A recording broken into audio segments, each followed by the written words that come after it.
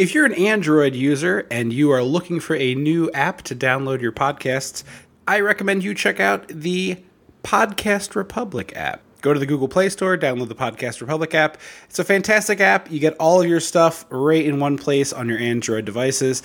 You search for the show that you like, you make it a favorite, so please make Dissecting the 80s one of your favorites, and it downloads them for you, and you'll have them all just a click away. Once again, that's the Podcast Republic app for your Android devices.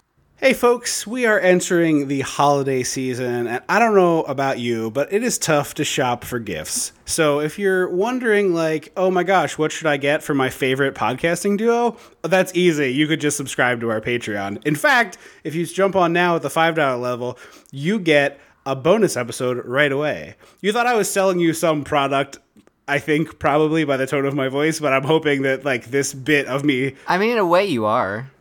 No, I know, but I was doing like pitchman voice, expecting me to be like 1-800 or edible or like used cars. Yes, there's going to be so many bleeps in this. Yeah, we have a Patreon. It's patreon.com/dissecting-the-80s. There are a lot of really great rewards, and we're very, very close. At the time of this recording, which is October, we're very, very close to unlocking a bonus episode for all supporters. I was under $20 today. So if you haven't yet done it, please do that. Also, thank you to listener Lynn for jumping on the board. Ooh. That's our mother this late in the Patreon supporter game. So all of you out there who subscribed already beat our mom to the punch. Yes, you did. Welcome to Dissecting the 80s. I am Trip Lano, one half of the Mega Podcasting Powers. And with me, as always, a man who knows by the time you've gotten to the third film in your franchise, you've got to rejigger what you do in your movies. The Macho Mandrew. Andrew Lano. And this was a chore to watch for me. It's like 20 minutes too long. It's indeed 20 minutes, if not 30 minutes too long. This is available for free legally on YouTube. It is because Creed 2 comes out soon. It's not exactly lined up, but I wanted an excuse to do a Rocky movie, so we're doing it now. I think Creed comes out over Thanksgiving. This is Rocky 3, so you know what that means. We gotta go back. We gotta go dissect the 80s. It's your... Something's gotta be done about your... When the Mega Powers explode. I'm talking about the 80s. Oh, yeah. Great Scott! Cream of the crop. Oh, yeah. Mega Powers, yeah! When this baby hits 88 miles per hour, you're gonna see some serious shit. That was a Sylvester Stallone joke. I just want to be very clear that I wasn't being offensive to anyone but Sylvester Stallone. Yes, indeed. That was a narrow dig. A dig at just the guy who also wrote and directed this one. You got lightning in a bottle once. Let's just put that bottle on a shelf and not try and make more bottles. So this starts with a grunting audio montage. It's just like a static shot of a title belt and just grunting sounds. And then we get to our montage. But the first part is like almost porn outtakes. It's like... I mean, a lot of the Rocky movies that I've seen have been borderline porn. But it's so weird to just have the like... Pornderline. It's so weird to just have those grunts in there. Where it's just like...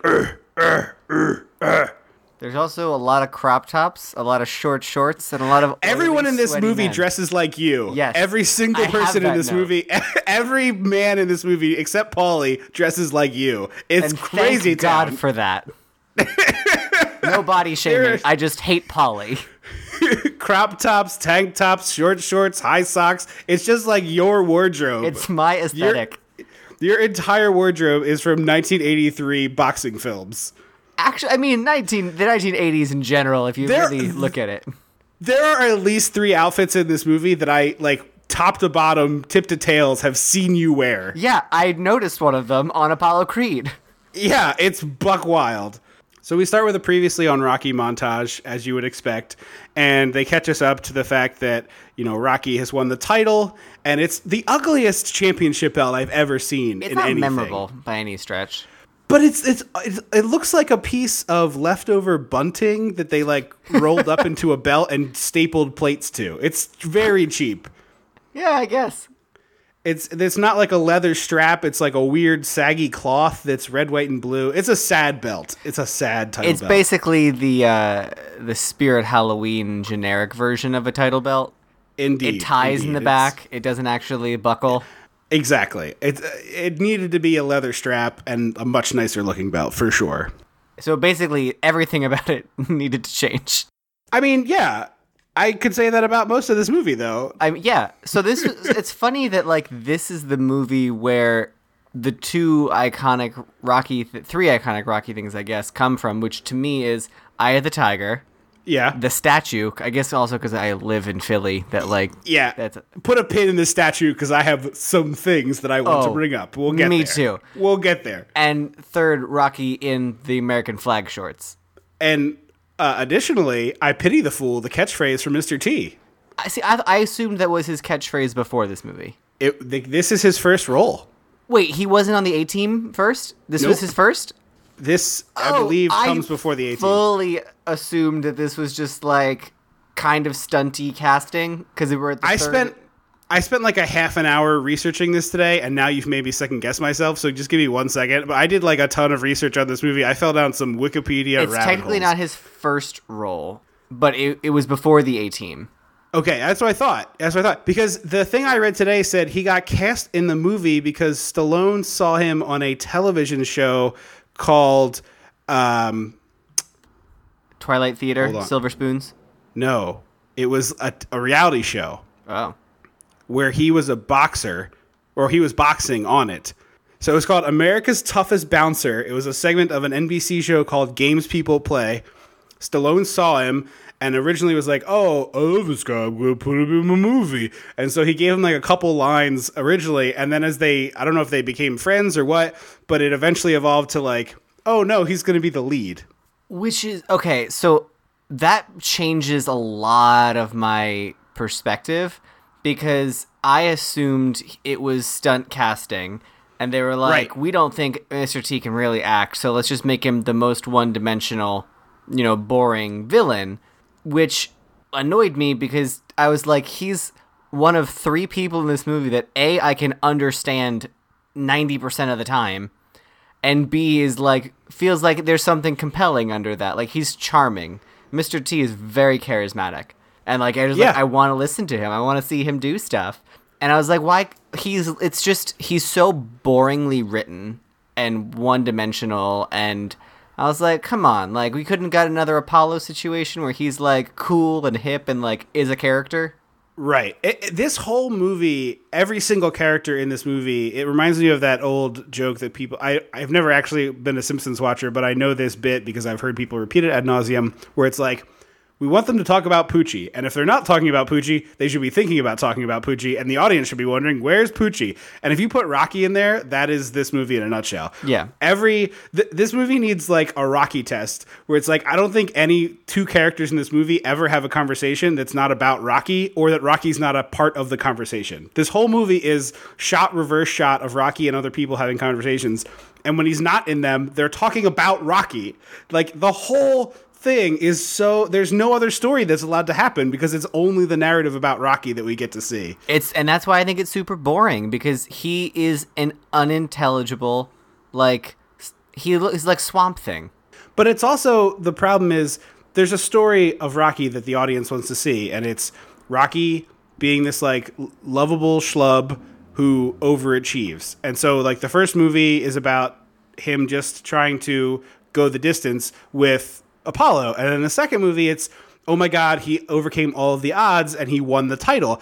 But now this movie is trying to be a meditation on what happens after you've achieved success and how do you redefine success for yourself after you've achieved it. And that is a really interesting story, but that is not the one that they tell effectively in this movie. No, and I just kept saying if Rocky was played by a competent actor, I would be so much more like if this was a Chris Evans type, like a good actor and like I believed that he could be a physical like a boxer. I'm into it. I'm here for it. But there's no pathos with Sylvester Stallone. Honestly, I don't even know that it's Sylvester Stallone. I think it's because Sylvester Stallone wrote, acted, and directed this movie. Wrote, directed, and starred in this movie. Oh, I did not know I didn't realize he directed too. Yeah. So you can't have. There's no one on set to be like, "Hey, this stinks." When he's the writer, director, and the lead, it's like there's no barrier, right? There's no ability to go in and fix things like that, and so. I would argue that in the first Rocky, which is not directed by him, his performance is legitimately great. And then even crazier enough, he's awesome in Creed and was like very well deserving of the Oscar nomination he got. So he's capable of it, but I don't think he can direct it out of himself. No, because I also feel like this is firmly in, like, I don't know why. I mean, I do know why. They're very similar types. I equate him with Arnold Schwarzenegger. Like, they're both the same amount, like the same percentage easy to understand. They're both jacked like marble, chiseled out of marble gods. And they're both in generally pretty easy one-note stuff in this period. Agreed. And so my little lizard brain goes to the Arnold like quotes from Predator where he's like, I think the movie was successful because the man was so big and muscly. Right. And I'm like, that's just to me. I'm like, oh, that's probably what Sylvester Stallone thinks. Like, he survived the movie. He was he punched real good, and that's what people want to see the whole time. Right.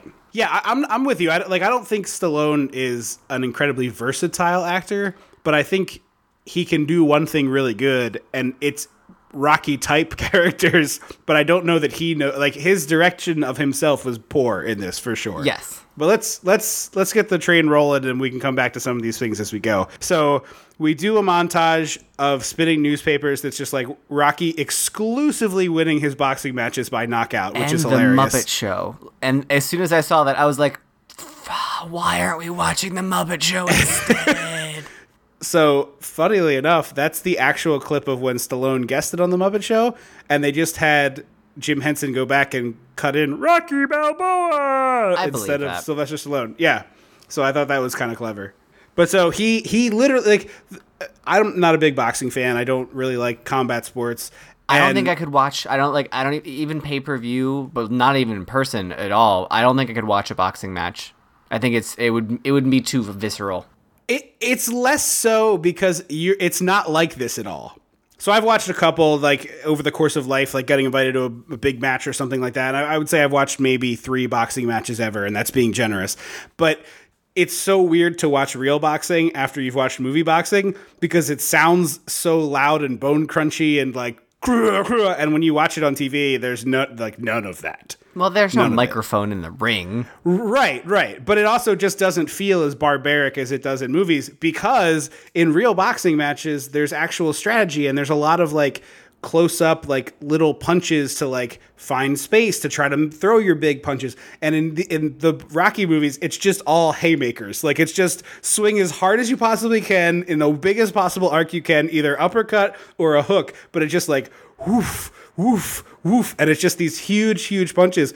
But in reality, you would punch yourself out in 30 seconds. Like, no one could fight like this for 15 rounds. Nobody. Yeah, because our boxing matches are effing long, aren't they?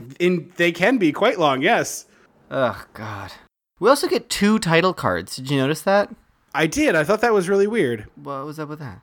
But this montage is just exclusively Rocky winning all these fights by knockout.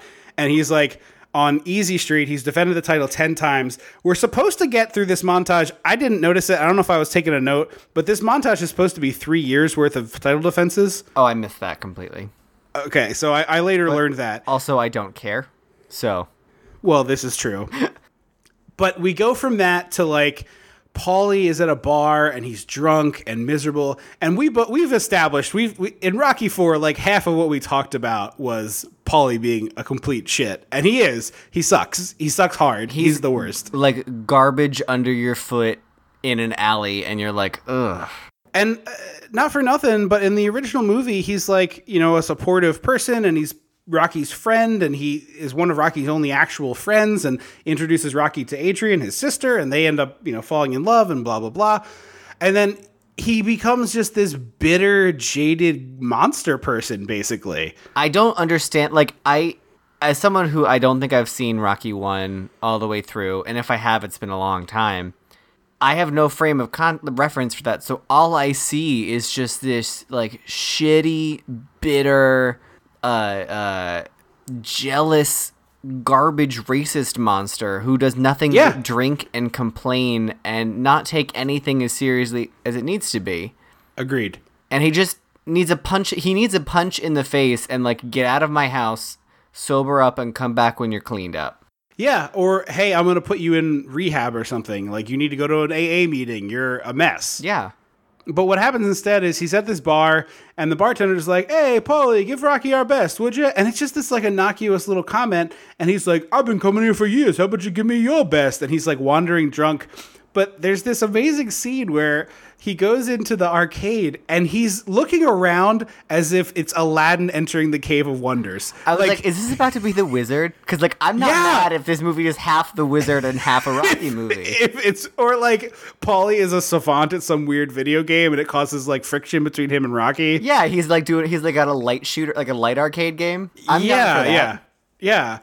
But no, he's walking through this arcade, and it seriously looks like when you set a child loose in an arcade and give him a bag of quarters. It's pure pure joy. Yeah, pure joy.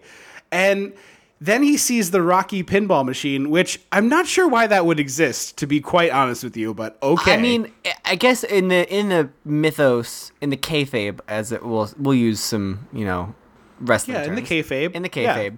This is basically a wrestling movie, so of all the movies we've ever covered, if it was a wrestling movie, I would be into it, because Clubber Lang is more WWE than he is boxing, and it annoys me that, whatever, we'll get there.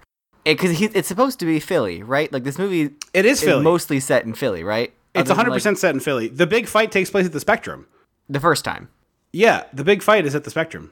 The second one's in Madison Square Garden. Right. But the first fight is at the Spectrum. Okay, just to double check.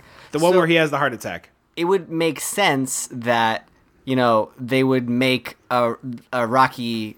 There would some arcade would be we got the Rocky pinball game next to Gino's. It makes much more sense that it would be a signed Rocky poster that you can redeem your tickets for in the kayfabe of the movie. I guess. I mean, obviously, it was just a Rocky 1 pinball machine that they just were we're going to use it. It was. Yeah, that's a thing that I don't know if every young listener knows that's a thing. That there used to be pinball machines inspired by movies, and yes, there still are. So a pinball machine. You're going to get a real deep cut. Are you going to describe what a pinball machine is? Because I don't think you need to go that far. Okay. So a pinball machine at the roller rink where you used to play hockey is the reason it was a Stargate pinball machine, and I was like, what is this? It's covered in ancient Egypt. I'm learning things. Yeah, I was like, it's all this ancient Egypt stuff, and I loved ancient Egypt, so I looked it up, and I was like, it's a movie. I want to watch this movie now. And the only reason I ever watched Stargate is because I played the pinball machine first. The moral of the story is sometimes they work as effective advertising 20 years later, 10 years later. Yeah, no, absolutely. I still get excited when I see the Jurassic Park pinball game with that T-Rex head in there. I want to play that. Yeah, it's fun as hell. Well, you got to come down and come to the pinball place I keep telling you about. Okay, will do. Anyway, Paulie loves arcades, but he hates Rocky, so he throws his illegally snuck into the arcade booze through it, and then wakes up in jail to where Stallone is wearing this suit again. Okay, I'm gonna pause right here. I'm sorry. This movie is 100% a wrestling movie. Stallone wearing a suit looks like every wrestler wearing a suit, where it's that doesn't belong on that body. You look like a refrigerator loosely wrapped in an overcoat. What are we doing here? Because he's huge in this movie. He's almost post-steroids old man huge in this movie, in fact. Yeah. Like, muscle-wise, he's jacked. He's apparently the lowest body fat he ever had. He's only 2.8% body fat in this movie. Honestly, everyone looks... This whole movie is just dudes at, like, less than 5% body fat, and I don't even know how to handle it. Very vascular dudes. Even that scene... So they later go to a predominantly, or I guess exclusively, black gym in L.A., is it? Yeah, they go to L.A. L.A., it's a sea no of body fat. No body fat. And I was just like, it's just what? no body fat. None of these people have ever had a cracker. Oh, they haven't even looked at pasta. So he smashes this up. Rocky comes in wearing this ridiculous suit to bail him out of jail. And then they're in the garage, and Rocky is like, you're a mess. Like, you're a thing. And Paulie starts, like, raking him over the coals, being like, what have you done for me? I did everything for you, and I even introduced you to my sister, and then you moved Mickey into your house, but what do I get? And Rocky very much is like, you're like a grown-ass man with a job. Why do I have to do that? Like, get out of here. I also appreciate that you're distilling this nonsense mumble conversation. Oh my God, it takes so long to get to the point. It's like it's shot reverse shot for like 6 full minutes of them being like, I don't know what you're saying, Paulie. It's slurring ass Paulie and marble mouth Sylvester Stallone being like, just getting everybody else. Where's Paulie's status and stuff? And then Rocky eventually gets to, friends don't know. They do because they want to. And it's like, okay, good sentiment there. And then Paulie's like, I'm going to punch you. And he throws a bunch of punches to which Stallone just like easily blocks. And then it's like, can you give me a job? And Stallone's like, I thought you'd never ask. Like, what is this? And then the scene buttons with, nice car. Do you have another one? You mooch. For me. I hate you. Yeah, and Rocky at one point calls him a jealous, lazy bum, all of which is accurate. 100% true. He left out racist, which is, I want to emphasize, Super really important. Racist. How overtly, overtly racist this character is in this movie, and it's just not necessary. It's just not necessary. It isn't. And, like, good on the black characters for not decking the F out of this meatball. I wanted someone to punch Paulie's fat walrus face in. I just wanted it punched in. I didn't want it to be Apollo, because I feel like Apollo's, like, too good for that, but I wanted his trainer to just be like, yeah, boom! Duke. Yeah. I wanted Duke just to pop him one. Like, you mooch. So we cut to Rocky in bed with Adrian, master of seduction. This scene doesn't know. No. It's not gross. Like, they're not boning. It's no, literally it's not just disgusting. Like a couple in bed being sweet. But there's no chemistry, and you can't understand him, and it offers nothing to the plot. And I was just like, can we move along? My favorite part about it, though, is he's like trying to be sexy to her. He starts singing a song, and he's like, hey, drop me a beat. And she starts doing it. And he's like, no, like this. And he like gives her a beat to sing. So she's doing, it's like the equivalent of an old 60s doo-wop-y song where, you know, the backup singers are like, sha-na-na-na, sha-na-na-na. And he's like singing, and then she does her part, and they're going back and forth. And it's like, why am I watching Sylvester Stallone sing as Rocky in bed with his wife? Why is this in here? Who is this for? This doesn't add anything. So we find out that Rocky is wrestling, or fighting, I guess, a wrestler, because he basically invented UFC. It drove me nuts that they were like, oh, he's going to fight a wrestler. And I was like, so are they both going to box? Are they both going to wrestle? Turns out one of them is wrestling and one of them is boxing. Yes. He gets in the ring with boxing gloves on. Like, you might as well be like, here, you with a hockey stick and ice skates are going to face off against this lacrosse player with a lacrosse stick. Have fun. Yeah. There is the best moment of the whole movie in this scene. So Rocky comes in the ring, and then Hogan is making his way to the ring, and it's Hulk Hogan as Thunderlips. Garbage monster Hulk Hogan. It's just a movie full of racists. It's just a bag of racists. Left and right. It's just a bag of racists. But the worst selling holiday toy.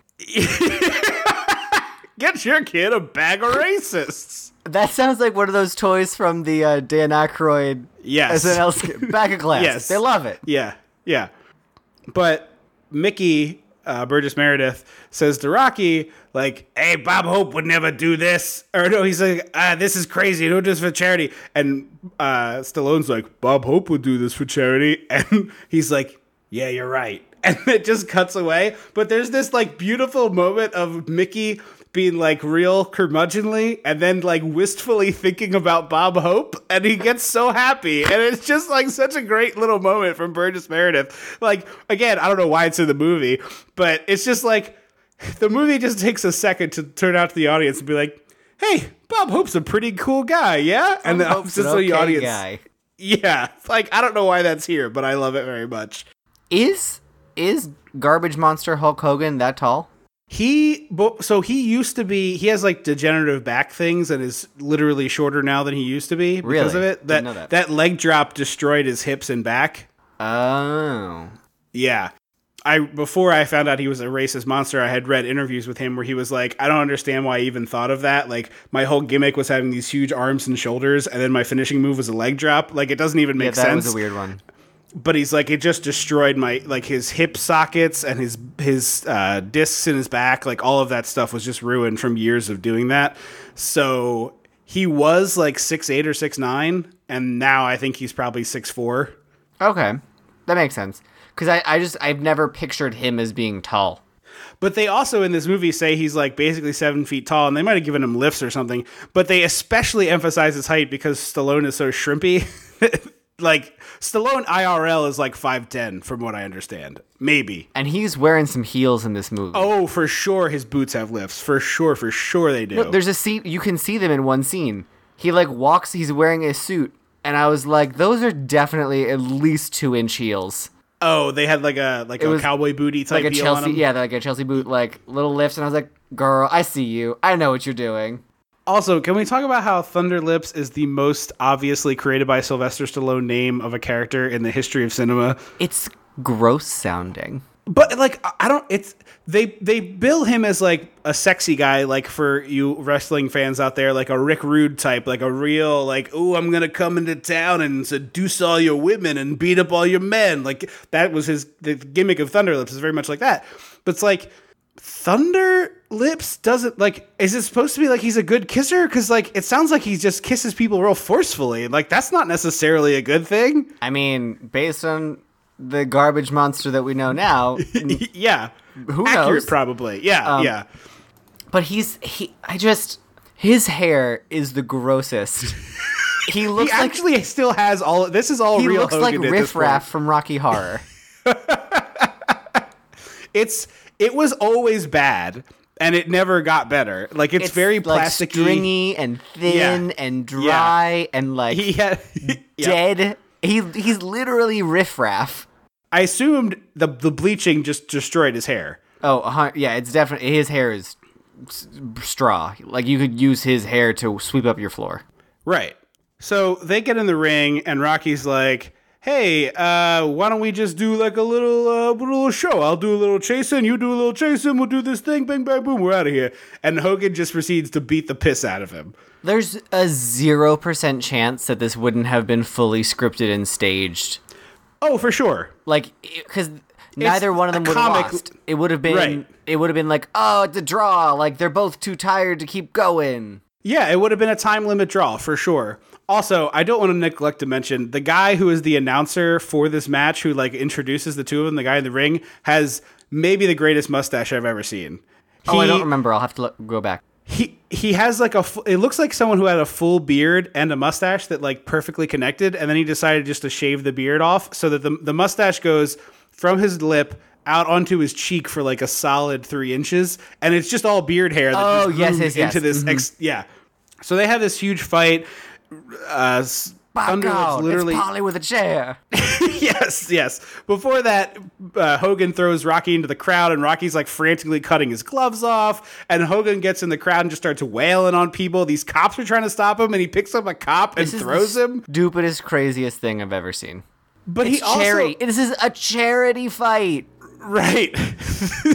But also, I love that like Stallone let his stunt double take all these wrestling bumps that like Rocky got to be. This is the only vulnerability Rocky had, is like he got beat up and then he gets, I guess he loses the match later, but he gets like suplex. It's just like a clinic of wrestling moves from Hulk Hogan on this random stunt person. And then we're supposed to believe that Rocky lifted Hulk Hogan over his head. Yeah, it's really surprising that works. Also, I was like, no, he is a full 1.5 feet taller than you. A full 100 pounds heavier than you. In the movie, they say he weighs almost 400 pounds. Yeah, the movie says he's twice your weight. So Literally twice, yes. So no, buddy. Eventually, it ends with just like a draw, and then Hogan immediately is like, hey, good game, buddy, and they take a picture together, which is very bizarre. No one acknowledges that he's a psychopath? Right. Cut to Rocky's mansion, and I had this thought, and I don't know if we talked about this. I do like his mansion. I'm about to rag on it, so I apologize. So this is kind of coming at you, too. I don't know if we talked about this when we did Rocky 4, but Rocky's mansion is such little kid wish fulfillment of what being a rich person is like. It's like blank check. Go on. It's like the house is so ridiculous. It's like all these children's toys basically that Rocky has. Like there's a nice pool, of course, and the other one we see the robot and all those things. But he's driving around in this like vintage Ford vehicle, like a Model T type car with his son, and they're like at this enormous banquet table. It just looks like someone who only knows what a mansion is because they saw Disney film depictions of like raggedy old castles, and it's like, yeah, I don't know, put like a table for 30 people in it. He's also trying to tell his son a fairy tale, and I don't know why it's the funniest thing I've ever heard. Like, it's like, an alien came down, is learning English for the first time, and is trying to relay this fairy. He's like, so therefore someone was in the big bear's bed, and therefore someone was He says therefore like 5 times. I don't know why. In Goldilocks and the Three Bears, there's no need for the word therefore. Like there is not. This is not the closing paragraph of your 5-paragraph theme. Yes, exactly. You're not doing a thesis here. In conclusion, Goldilocks was asleep in the bed. And then Paulie is like, and then she went to jail, a dumb broad. And he's like, oh, not in front of the kid. Get out of my house, Paulie. Put on pants and get out of my house. You can go anywhere as long as it's not here. And this is where, okay, I'm going to push my film nerd glasses up my face a little bit, up my nose. So in filmmaking, there is the diegesis, which is everything that the characters in the movie actually hear. Things on the radio, a band playing, people talking, explosions. And then there's normally people call this either diegetic or non-diegetic, just to use terms. Non-diegetic sounds right. Are anything the characters can't hear. The score, maybe, an omniscient narrator talking, whatever. Somehow, this movie has decided that the non-diegetic sound from the first movie is now fully diegetic sound, and there's no explanation, and it weirds me out as a film goer. Every single person in this movie knows the theme to Rocky. It's as if the movie Rocky exists in the other Rocky. Like, Rocky the movie exists in Rocky 3, basically. Yeah, it's like a weird scream stab situation. Yes. Because this high school marching band is playing the theme, and I was like, obviously they would know the theme because high school marching bands play this theme, whatever. But they shouldn't. This doesn't exist. This shouldn't exist.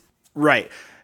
Also, did you notice that the first drum that they have like a tight close-up on has Mr. T written on it? No, I didn't. So I don't know if it was like an autograph, because it's only 3 letters. It's hard to tell if it's a signature or just like the letters are written there, right? Like It's such a short name. So it could have been like, oh, Mr. T autographed this kid's drum, but it 100%, I backed it up because it was like crystal clear. It definitely was something that like they didn't notice on the day, and now it's on high definition and you can see it. Yeah. And it says Mr. T right in the middle of the snare drum for some reason. I'll have to check that out. But this is the statue dedication at the Art Museum in Philadelphia, which is very famous in the Rocky movies because he runs up the steps in the first movie, and I'm sure it's in the second movie, although it's been so long since I've seen it, I don't know the specifics. But they open up they reveal the statue, and they're like, oh my god, Rocky's got a statue, oh my god. This is a really fun little tidbit, and we're like the perfect podcast to do this because we grew up there. So this statue, they finished the movie, and then I just imagined it going something like this, where like Stallone, it obviously didn't happen like this, but this is how I want it to have happened. Could have. Stallone approaches the like board of art in Philadelphia, the art commission or whatever, and is like, hey, I got these statues, let me give you one for the museum. And the art commission is like absolutely blinded by the fact that it's Sylvester Stallone. They're like, oh, yes, sir, please, we'll take your statue. And then they try to give it to the art museum. The art museum is like, fuck that. It's an ugly statue from a shitty movie. No, thank you. And this proceeds to be a fight for 83 to 2006. 23 years they had to fight over what the hell to do with this stupid statue. I was in high school It's and moved a lot. Yes, but I was in high school and they were still fighting over this dumb statue. Like, the fact that this statue has persisted that long is just absolutely crazy. Absolutely insane. It's a tribute to the indomitable human spirit of the underdog. Yes, sir, it definitely does do that in the context of the film Rocky III. But this is the United States of America in the year 1984, and we don't have anything to do with that because, again, fictional film from last year. This is also just an ugly statue of you. So, You do realize that you're, like, the city of Philadelphia is basically going to adopt you even though you're from New York, which is I was going to say, fine thing. is he not? He's not from Philly, right? No. Why did he pick Philly? Because he thought it embodied the spirit of the character, which is not wrong, but then it has just ruined, like, every sports thing from Philadelphia for the history of forever is, like, one, it's Snowballs at Santa, and two, it's like the city where Rocky's from. It's like, he's not real. He's not real. It's a movie. Rocky isn't real. He's not He's from not here. a person. When they opened the Eagles Stadium in, like, the early 2000s, he was there in a jersey, like, lighting the torch, basically. And I'm like, it's not a real person. He's not a Philadelphian. He's an actor. There was not enough battery whipping from Rocky to be a real Philadelphian. Exactly. Also, now we got Gritty. Like, there's a lot going on in Philly that we have to, like... if you come after Gritty, we have to end this podcast. It looks like something that would get you fired from Jim Henson's Muppet Workshop. He is Jesus, a perfect Jim, is everything monster, okay at home? and I love him. Well, apparently, so I didn't know this, but apparently, allegedly, I don't know if this is true. My friend said that the NHL was like, hey, Flyers, you got to have a mascot. And they're like, no, we don't want one. And they're like, look, everyone has a mascot. You have to have one. And they were like, fine, enjoy this horrifying garbage monster. I don't think that's true. I mean, they were one of the few teams that didn't have one, but there are still teams without them. I think they just know the team is not very good, and so they're trying to get attention. Yeah. Because I was like, Also, I'm okay with that story. That they were like, we don't want one, so here's some scrap fabric that we found with googly eyes. If you listeners out there haven't seen it, you should. Well, if you're not driving, Google Gritty NHL and look at a video because I think it's a little more charming on video. But like, to me, it's a perfect mascot. It's stupid. Like, they're supposed to be bad. My favorite mascots are awful looking. They're like, the Philly Fanatic is amazing. It's a gobbledygook monster. Yeah, I mean, I think for me, I don't know, I guess he's been around a long time, so he's been established. Yeah. But also, he's like the Philly Fanatic, so him like, oh, he's just like a big fan, he's green, whatever. But like Gritty, why is his name Gritty? That's a gross name. Gritty is the most like generic, overused term by sportscasters to describe white athletes. Oh, like, really? If you did a word cloud, white athletes are almost exclusively described as gritty. If they're not a quarterback, they're gritty. And the NHL is almost exclusively white people. So like grit is, if you read scouting reports of NHL players, grit is like probably the fifth most used term to describe someone. So it's like actually the most on brand thing they could have picked. And that is part of why I love it so much, because it's like, of course his name is Gritty. Yeah. Okay. Like, of course his name is Gritty. Like, of course it is. It's so stupid. And then to me, I'm just like, what Gritty? Ew. But I just love, he's got his tongue hanging out, he's got googly eyes, his head's bobbly, he's got all sorts of wild hair. He looks like the weird love child of Animal and the Philly Fanatic, and I just love everything about that. Yeah, he definitely is going to knock on Animal's doorstep one day and be like, Dad? I don't know which of those creatures is the dad. I guess maybe they're both dads. But there's definitely Philly Fanatic DNA in there because he's got the belly that wiggles. Yeah, the, like, that's what I swingable mean. belly, the hula hoop belly. So he's got that. Both be dads. It can be a test tube baby. Yeah, that's fine. I just wasn't sure who, like, if Animal. I don't know the gender of Animal. I wasn't trying to gender Animal. So we both said dad as if like we had that brainwave at the same length. But I was like, I don't know why I think of Animal as a man. He's just a weird, crazy monster. I don't know why. Yeah, he could be an aggressive lesbian. She could be an aggressive lesbian. He could I be guess, smooth was the like a Ken sentence I doll should have down said. there. I have no idea. But no, he is always going after women. Oh, okay.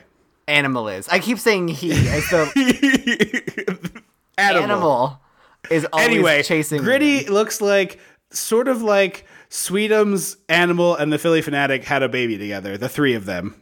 Let's not pull Sweetums into that mix. He's got all the big floppy fur.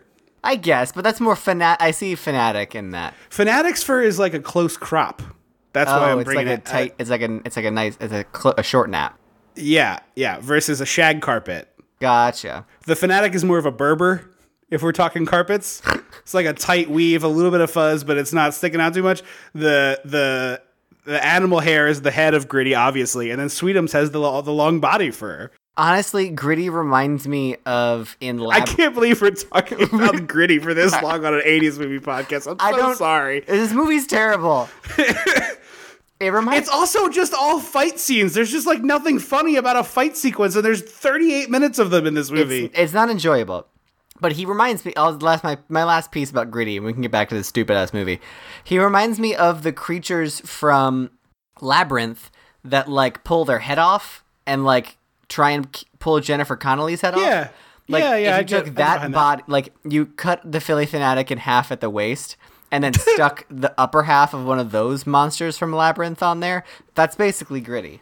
He was also invented by the guy who was the original Philly Fanatic, so I feel like he should have Really? some street cred. Yeah. Wow. He owns like a mascot company now that he's like a consultant for mascots nationwide. No shit. Good for him. Yeah.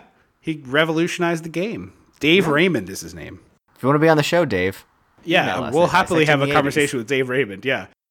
So anyway, Stallone tries to retire. Clubber Lang shows up and just does a straight up wrestling move of being like, "You punk, you won't fight me. Come on, get out here." And so Stallone is like, Rocky meh. pulls a And- Prince Eric and gets a statue and immediately is like, thanks, but here's a big turd. I'm gonna retire. Thanks for the statue, but I'm retiring. Like, hey, do you want to wait maybe a week? Like, don't do it at the statue unveiling. Yeah, it feels like read the room, pal. Yeah, good old misogyny. TM. So he goes after Rocky, and Rocky is like shrugging him off, and then he starts trying to be like, "Hey, Adrian, why don't you come sleep with a real man?" And then Rocky's like, "Had it." Meanwhile, Mickey is trying to be like, "Hey, no, I'm not getting involved with this. I'm not going to do it." And he walks away. Rocky like has to be separated by cops from Clubber. It's a whole stupid thing. Also, though, we talked about this already about how this is basically wrestling, but it's also basically how like all modern combat sports work. Like UFC is much bigger than boxing now, but UFC fights, like in the months or weeks that lead up to it, it's all this same nonsense where it's like, "I'm calling you out. You're a punk. You couldn't last 5 minutes in there with Really? me." Oh yeah. The whole circus act of it is straight up UFC fights. Like it's exactly how those things go. It's very It's so tiring. yeah. Well, like it's also ridiculous. Like it seems scripted to the point where you're like, wait, is this real? And then sometimes it bleeds over. Like that guy, a lot of people like him, Conor McGregor. He's hot. Well, he like threw a folding chair at somebody's bus, and like the police got involved. Yeah, it was crazy town. The guy beat the snot out of him last weekend, apparently. But anyway, all I'm saying is everything is wrestling now, apparently. My whole life is Yeah. wrestling. So Mickey talks to Rocky, and he lets Rocky know that he basically like sought out weak fighters for him, which Rocky doesn't react to in the way that I expect him to, which is to be really pissed off about that. Like Mickey basically duped him. He strung out fight after fight after fight that was people he knew Rocky could beat, and he's basically like, "I think you got soft and you can't hack it anymore, so I protected you, and I can't protect you from this guy because he's better than you." And it's just a crazy thing for your mentor to tell you. Yeah, I mean, it also feels like what would like when you become a title holder like that. It feels like your next few bouts are just going to be with weaker people to like bolster the thing and be like, "Oh, look how he definitely is supposed to be the champion," and then you get dethroned. Well, that's how it works in wrestling, but that is not necessarily how it works in professional combat sports because it's like a ranking system, right? So you're the number one contender and you win the title, and then the next number one contender slides up. Generally, not always. Obviously, there are things like what you described. I was gonna say. So are you like obligated to fight someone? Like if you have that champion belt, you're like, I'm done. Like if I get that, I'm out. You Like, could retire. No, you ma'am. could absolutely retire. People do that. Like win the championship and immediately retire. That's happened. I guarantee that's happened. I don't have like a statistic to cite for you, but boxing is weird because there's not one overseeing league. Basically, there's like several heavyweight championship belts that different organizations hold, and different boxers hold those belts. Whereas like UFC owns all the belts and all of the major level mixed martial arts fighting, so they decide who fights who. But in boxing, it's a lot. There's also not a lot of rules in general, because I feel like half the time these characters should have been disqualified for fighting before the match. Well, there's also a bunch of like wrestling. Like at one point, Clubber picks up Rocky with his arm and throws him into the corner, and then starts pummeling him. Like, you cannot pick up a guy with your arm in a boxing match. Like it's not okay. That doesn't seem a thing. That doesn't seem a thing you should do. So he basically begs Mickey for one more fight, and Mickey's like, all right, I'll give you one more shot at this thing. And they convene the camp where you're going to learn how to, like, not learn, but train how to learn how to fight this opponent, train for the match. And Rocky does this, like, insane Hollywoody pomp and circumstance that's open to the public. People are like, this woman kisses him while he's riding a bike. He's all sweaty. Paulie is, like, shilling robes and just, like, counting money. I hate it. I hate it. And it's like, Mickey's like, this is stupid. This is going to make you lose. And he's like, yeah, whatever. And he's just like casually pedaling. Meanwhile, we're intercutting this with pictures of, or rather video of Clubber Lang doing what Rocky did in the first two movies, which is like go to a sweat box and get angry. And so obviously we know he's going to lose. They telegraph it. It's like, we saw what happens when you train in a shitty sweat box. Yeah. And, like, that to me is the annoying part of this movie. Like, Clubber Lang is written to be hated. But if you just watch and you're like, oh, no, he's, like, he's training as hard as he can to be the best that he can. I'm like, why can't, like... Plus, the ultimate goal is entertainment. So I've always found it really weird when people get real crappy about flamboyance in their athletes. Because like in wrestling, it's usually the bad guy that's a flamboyant, cocky bad guy. And so, I mean, obviously that's part of it. But it's like, the whole point of boxing is entertainment, right? Like, maybe Rocky's your guy and you don't like Clubber, but if you were just like a neutral observer, I feel like you'd be entertained by his antics. They're ridiculous. I think the difference is that, like, with Apollo, it's more of a showboat situation. And with Clubber Lang, it's more of like an aggressor type. Maybe. Like, I don't feel like Apollo's the, like, mouthing off, like, hey, Adrian, why don't you come sleep with a real man? He totally would do that, though. At least, I mean, again, Rocky 3 and 4 is my real foray into Apollo Creed, but, like, that Apollo seems just like, hey, look, I'm here to schmooze and charm and just make everyone love me. Right. I don't know. Also, I brought, the singer. James Brown? Thank you. I was like, Brown, James Brown. Also, I brought James Brown with me. You're fired. Like, I forgot one name. The other great moment I love, there's these two very odd moments. The first is the Bob Hope one. This is the second one where, and you brought this up earlier, talking about diegetic sound versus non-diegetic sound. The score from Rocky is playing, and then Mickey turns, and I hadn't noticed them, but in the background was like a full orchestra, and he's like, hey, shut up back there. Get a different tune. And it's like... Wait a minute. And the people all kind of stop for a second and they look around and then they kind of like play a different song. But it's like, what? Why is this here? Why did you have a fourth wall breaking moment in the movie? It's like almost fourth wall break. It's so weird. It's basically if Laurie Strode was like carving a pumpkin, like do do do do yes. do do yes, do do indeed. Just like happily to herself. Like, that's not a thing. You can't do that. So we fast forward to the fight. Clubber's like freaking out in his dressing room with a bunch of reporters, and they're like trying to get him to get a quote from him, and he just smashes some cameras.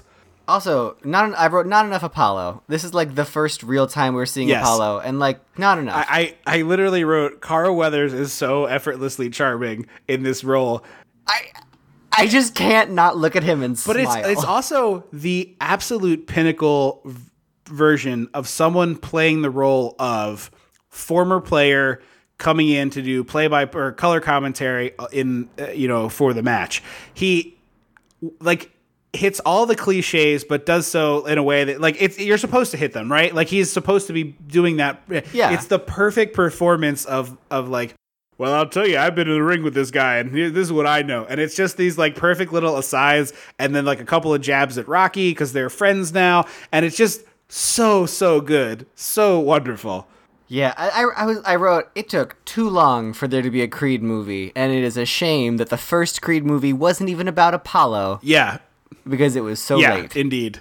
So there's a pretty much ridiculous brawl backstage, and Mickey's grabbing his chest, and it looks like he's having a heart attack, and they put him in the locker room. Couldn't it be Paulie? It could have been Paulie. It should have been Paulie. Paulie should have had cirrhosis by now. The guy drinks, the only thing he drinks is liquor and beer in this whole movie. Mm-hmm. So Mickey's in the locker room and kind of shrugs it all off. He's like, let me catch my breath. Get out there. Go get this over with. Don't call off the fight. Which is insane. Yeah, right? So they get to the ring. Apollo Creed, for some reason, gets in the ring to give them like a little quick hello. And Clubber Lang is like, I'm going to kill you. And Apollo does not care for it. No. It almost... I was like, what exactly is Apollo supposed to be doing in the ring? Just like, hey guys, have a clean fight. Yeah, there's just like shuffle, like there's just no reason for him to be in there. But so they fight, and it's like, lots of big haymakers and whatnot. Rocky just gets the snot kicked out of him, and as Rocky gets KO'd, we're like cutting back and forth between Rocky and Mickey, and Rocky's 10 count is the second that Mickey collapses and dies basically on the table. Yeah. He doesn't. He's alive enough for Rocky to get back there, but they like drag Rocky's shambling corpse back there, and he's like, Mickey! And no, my favorite is the doctor goes, hey, Rock, we got to get him to a hospital immediately. And Rocky's like, hang on, I just got to talk to him first. And I was like, no. Yeah. Like, let's... Hospital. The doctor is literally like, he wouldn't go to the hospital. He's going to die. Like, he has to be at a hospital. And they're like, nah. So they have a quick chat where Mickey's like, kid, I love you. Goodbye. And that's it. That's the whole conversation between them. Except it lasts for 5 minutes, and you can't understand any of it because Mickey is dying and Rocky is Rocky. Yes. So Rocky expresses his grief by doing a motorcycle tour of Philly. And at one point, his motorcycle is at the top of the art museum steps. I was so confused. I was like, wait a minute. Wait, are you at the top? He is. Are you at the backside that I don't know? Nope. Like, what is happening here? No wonder they didn't want his stupid statue after he drove his motorcycle up the steps. I was picturing it they conveniently left that part after the Eagles won the Super Bowl, somebody drove a dune buggy up the art museum steps, and it was like, one, why do you have a dune buggy in Philadelphia? And two, oh my God, the art museum is such a nice place. Stop it. Yes. So Apollo pushes him to come back and is like, hey, you got to come back and train. I'm going to train you. It'll be a huge payday. We'll all make a ton of money. We gotta get back in the ring. Was Eye of the Tiger a phrase before the song? Because they say it a lot as though it was. I don't know. I guess so, right? Like, it seems like it would be a phrase in the popular lexicon. It sounds kind of like it, but I've never heard it, so. I mean, I've heard it since this movie came out, so I don't really know if it was I would guess that sounds like a phrase that was popular before the song was out. That's my hunch. Yeah. That sounds like a colloquialism. So I don't understand why Apollo is retired in this movie. Because I think he just doesn't want to fight anymore. Okay. That's okay if that's the reason. But I looked it up. I was so confused that I looked it up because the characters are like 1 year apart in age, and Rocky is still in good fighting shape. Okay. So I was confused as to how that would have happened, that he would have retired, unless you're right, maybe he just didn't want to fight anymore. Yeah, I mean, if you escape with a face still that handsome, get out while you can. Yeah, no, I guess that's a good point. The internet says it's well before the song, so I think we're good. Okay. So we get this montage of the tough streets of Los Angeles, which is where Rocky and Adrian and Paulie, what happens to the kid? I don't really know. The kid just he stays at the house and doesn't come back into the movie ever. It's the same thing in Rocky IV. I mean, he's not important. Oh, wait, no. In Rocky IV, he watches the fight at least. No, he is not. I get he's not important, but like he doesn't even watch the match later. There's no like emotional watching the match. It's just a weird thing that the kid is just like not in the movie anymore. Well, they also didn't need Adrian in the rest of the movie because other than her beach speech, she doesn't talk. She just sits there in the background holding things. Yeah, no, you're right. It's very weird. I'm like, why is she there? Like, why did you think to put her there if she's literally not going to say anything? I have no idea. But she comes to this boxing gym and she just like stands there. And I guess she's there for the other men to lust over, because there's like a segment where a bunch of these boxers are like eyeing her up, but that doesn't go to anything. And then Paulie just starts spewing racial nonsense. He doesn't ever use any racial epithets, but he basically does, and it sucks. I hated it. I just wanted Polly to die. Yeah, no, I don't understand why he's still around. I don't get why he couldn't have died. It doesn't make any sense. He's even in the sixth movie. Dear God, die already. Wait, no, maybe he's dead in the sixth movie. Isn't the sixth one Rocky? Rocky Balboa. Or no, Balboa, yeah. Because it's 1, 2, 3, 4, 5, and then Balboa, and then right? Creed. And then Creed, Right. 2. Back in the Habit. Yeah, I can't remember if he's alive. I feel like he's alive in Rocky 6. I don't know why I do. Yeah, no, he's credited in that movie. He's in it. He's there. That's right. He's dead in one of the Creed movies. I think in the Creed trailer, they show Paulie's grave, and I think I sent you a screenshot of it. Yeah, he and Adrian are both Right. dead. Well, Adrian's dead in Rocky Balboa. Yes. So it's a training montage, and it's like Rocky has lead feet and can't move, so Apollo is going to teach him how to move because Rocky can... There is one thing that Polly says that I didn't hate, and that was that Rocky has no rhythm. And I was like, okay, that one's right. Everything he says after that to justify why they shouldn't be trying to teach it to him is so bad, but that line's okay. I said the one No, I know. And that is... Rocky has no rhythm. Yes. Period. That's the whole thing. There are several other sentences around that are like, oh my God, can we please stop watching this racist goon? Yeah, and why hasn't anyone hit him yet? So they stick Stallone in a pool and he won't get his hair wet. Like, they don't say that in the movie, but Sylvester Stallone, the human, 100% does not want to get his hair wet. Yeah, he it's very like one of those like breaststroke bobbing up. It's and a down doggy paddle, situations. and he has his head up like he's the Loch Ness freaking monster. He 100% does not want to get his hair wet. Breaststroke. I'm giving him some credit. I mean, He is 100% dog paddling, he's not swimming at all, really. and which makes me wonder if like Sly Stallone learned how to swim for this movie. he genuinely is a great actor at not knowing how to swim. If that's not the case. Which makes me feel like he learned how to swim for this movie. Yeah, no, I'm with you. I've always wanted to learn how to swim. I just brought it into the movie. So they're basically like, all right, you're going to have to win this fight early because this guy's stronger and faster and blah, blah, blah, blah, blah.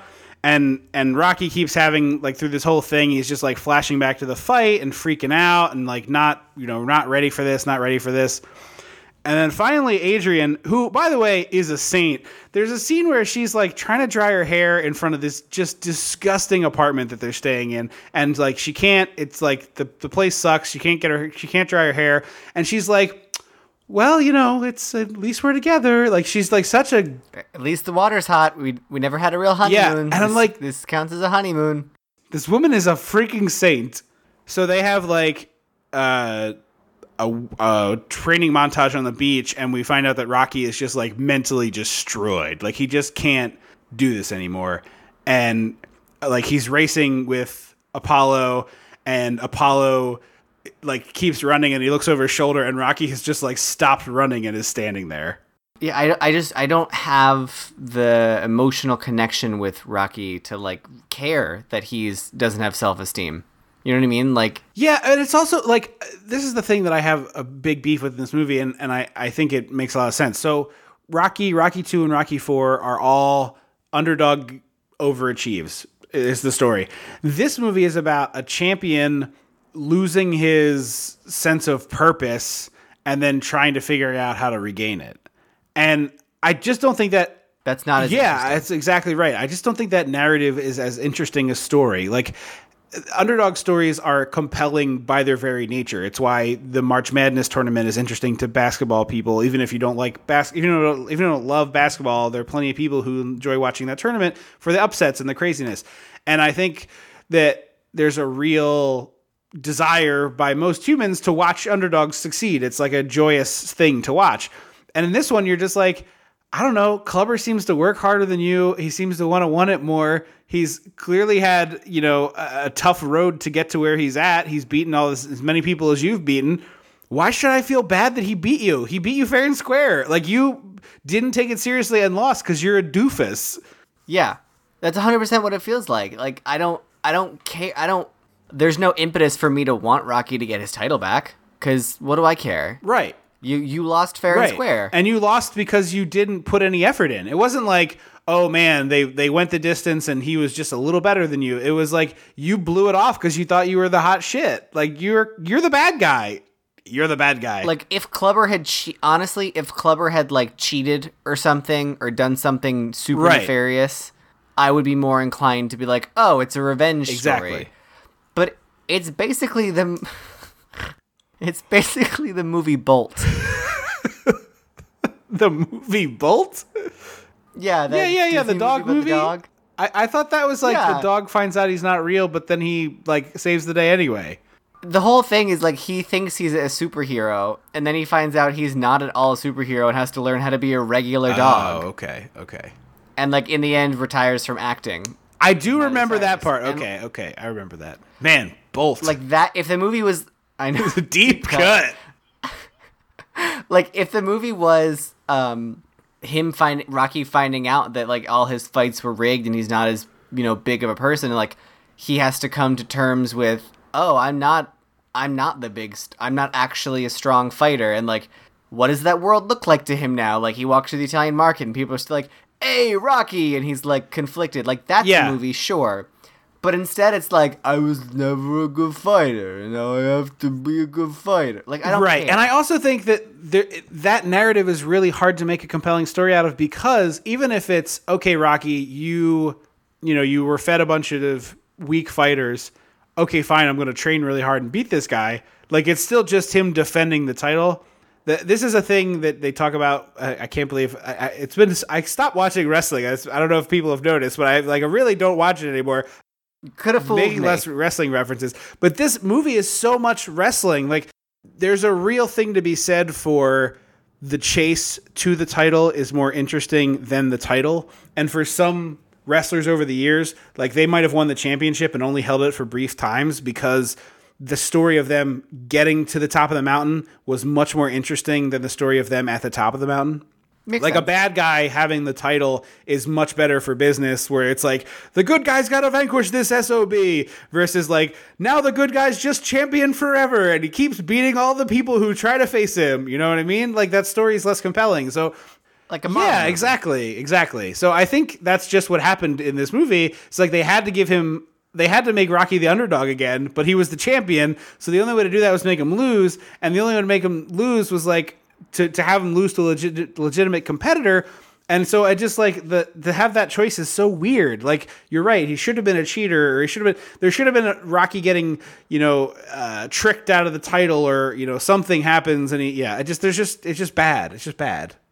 So Adrian is like, hey, look, I moved to LA for this dumb thing. You can't just quit. And she gives this pretty nice speech. It's a nice moment for Talia Shire. And she gets to just give this like big impassioned, like, I gave up everything for you. What are we doing here? And him being like, I'm afraid. And she's like, well, suck it up because you're better than that. You big Yeah, jamoke. exactly. And that's a nice like tough love pep talk of like, look, believe in yourself or nobody else will. And it's nice. I get it. I'm barely an effing character in this movie. So you're going to listen to my only monologue. Exactly. So now we go to another montage and it's like, oh, Rocky's going to be good now. And so Carl Weathers, when they race, by the way, they have like they have a montage of like fighting and punching and blah, blah, blah, blah, blah.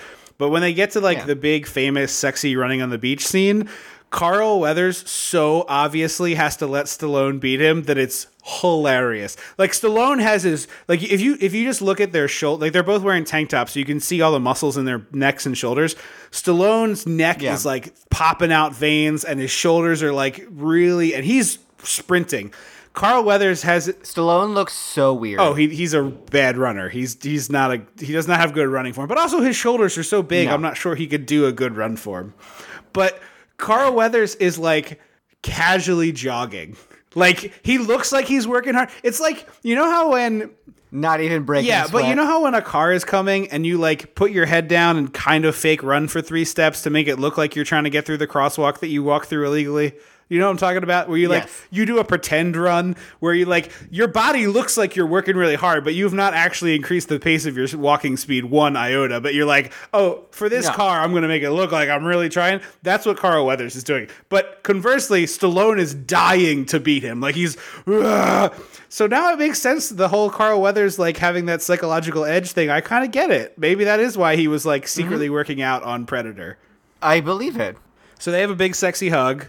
In the water. Yeah, jumping around in the ocean, hugging each other, getting their shoes all wet. Because, sure, why not? And we still have 30 minutes To be left. fair, so much of it is the fight. And if you had told me you fast-forwarded through some of the fight, I wouldn't have been upset about it.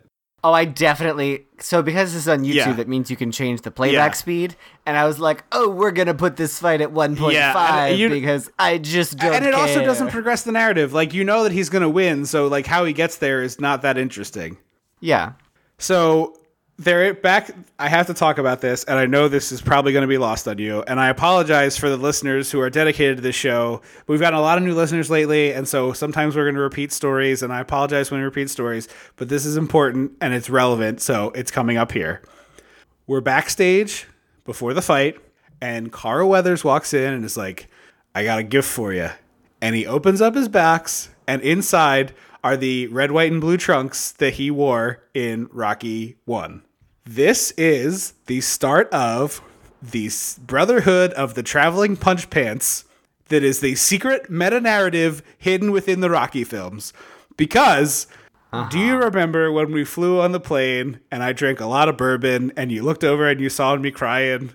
Yeah, because I was also crying at Steel Magnolias. Well, I was crying at the scene in Creed where Creed's son, who was like a half, he was a, Midweight. no, he was a, out of wedlock. Apollo Creed, Bastard. a bastard child, I guess. But Apollo Creed acknowledged him, but it was like his son with a different woman he cheated on his wife with. And so when he met Adonis Creed, Adonis Creed met his mother, Apollo's wife, she was like, I don't want anything to do with you. And then there's like this really emotional moment where she sends him the shorts and is like, go get it, kid. I didn't remember that this exact same scene happened in Rocky 3, but these shorts were worn by Apollo in the first movie, Rocky in Rocky 3, and then Creed in the first Creed movie. The exact same shorts are worn by all three of these men. And it's also a scene that this exact scene of like, hey, it's time for the fight. I got a present for you.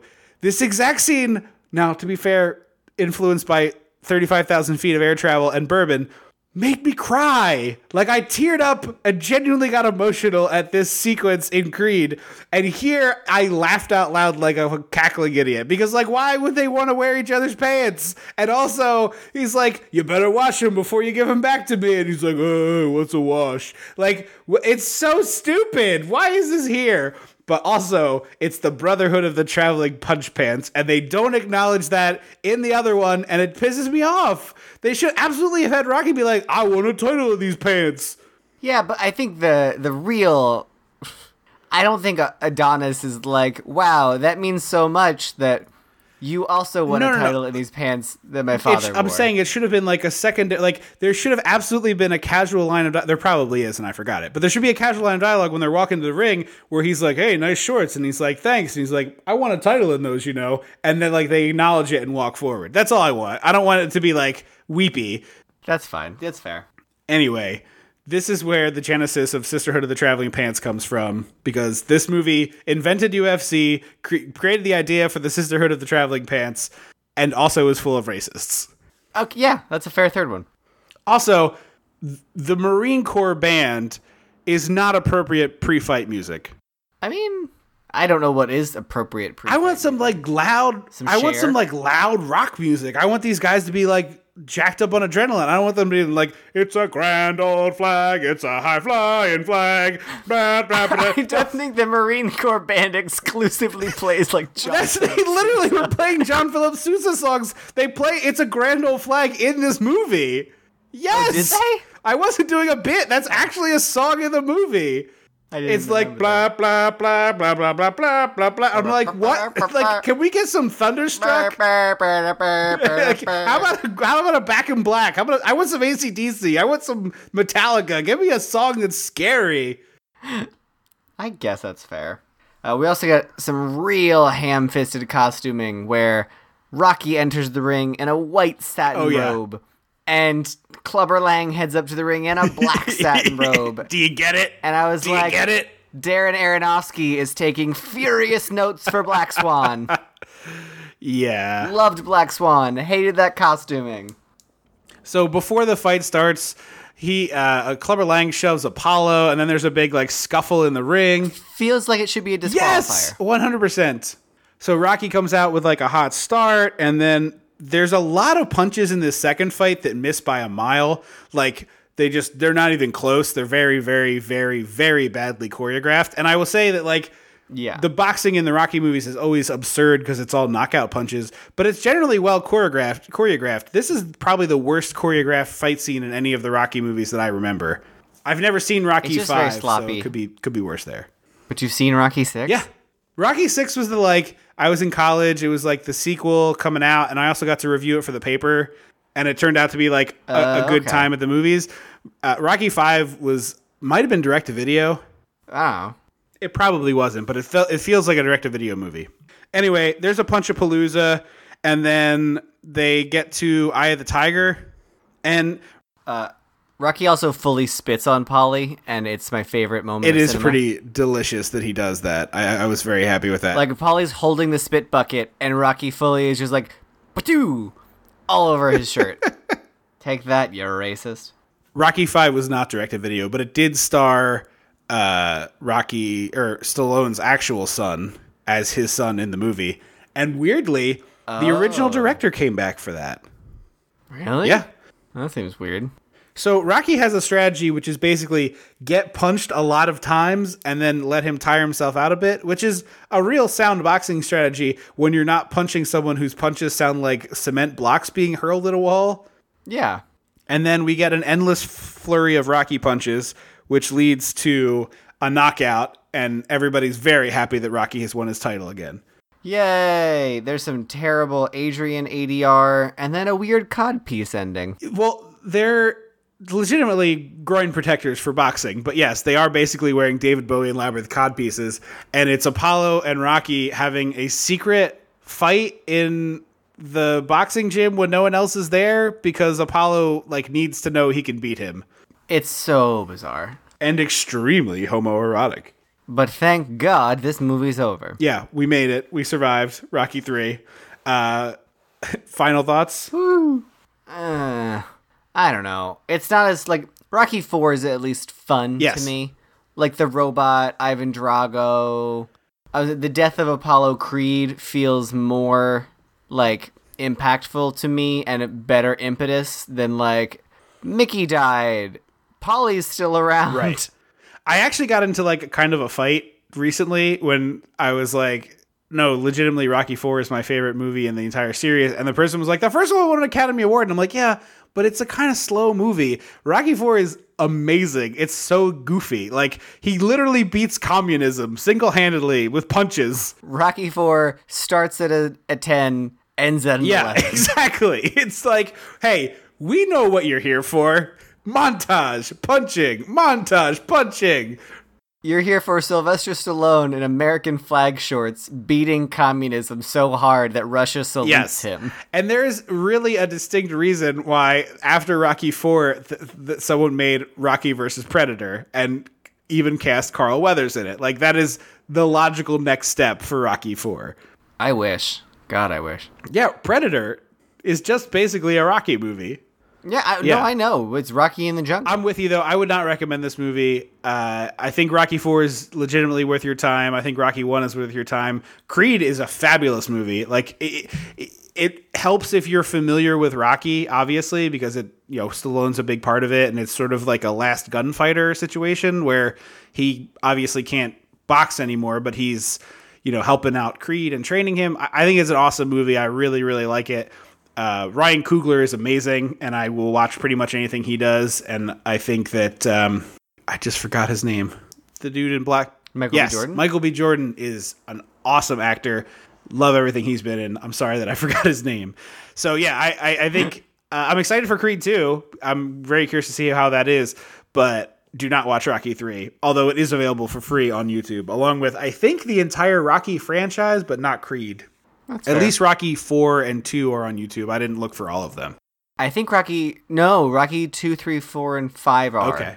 It's a weird mix of movies that are available that YouTube bought the rights to. It's like Legally Blonde 2, 4 of the Rocky movies. The 4 sequels. Yeah, YouTube, only sequels, no originals. That feels like a weird Netflix, like a version of Netflix. Like, not the first one. That's basically all streaming services. Yeah. Thank you all so much for listening to the show. We really appreciate that. If you'd like to support us a little more than that, there's 2 things you can do. The first one, absolutely free. Review the show wherever you get it. We really appreciate those reviews, and we read them on the air. Second is check us out on Patreon. It's patreon.com/dissectingthe80s.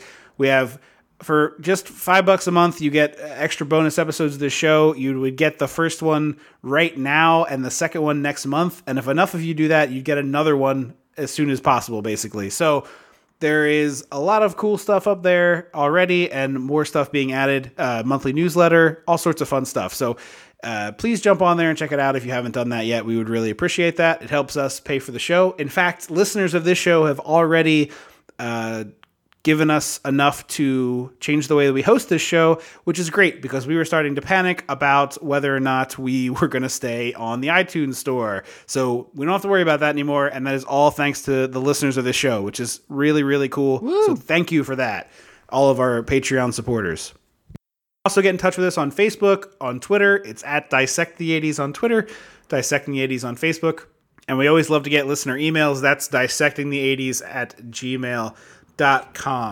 Thank you all so very much for listening to the show. We will be back with everybody's favorite holiday on November 19th to celebrate the wonderful Tom Hanks and T. Hanksgiving.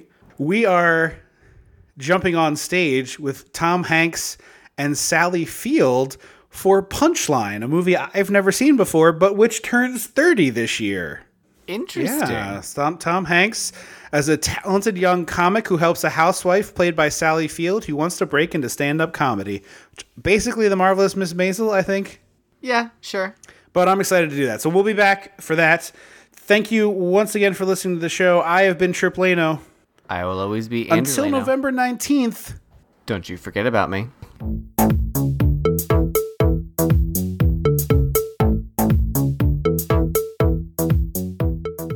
Dissecting the 80s is a Chum Some of This production.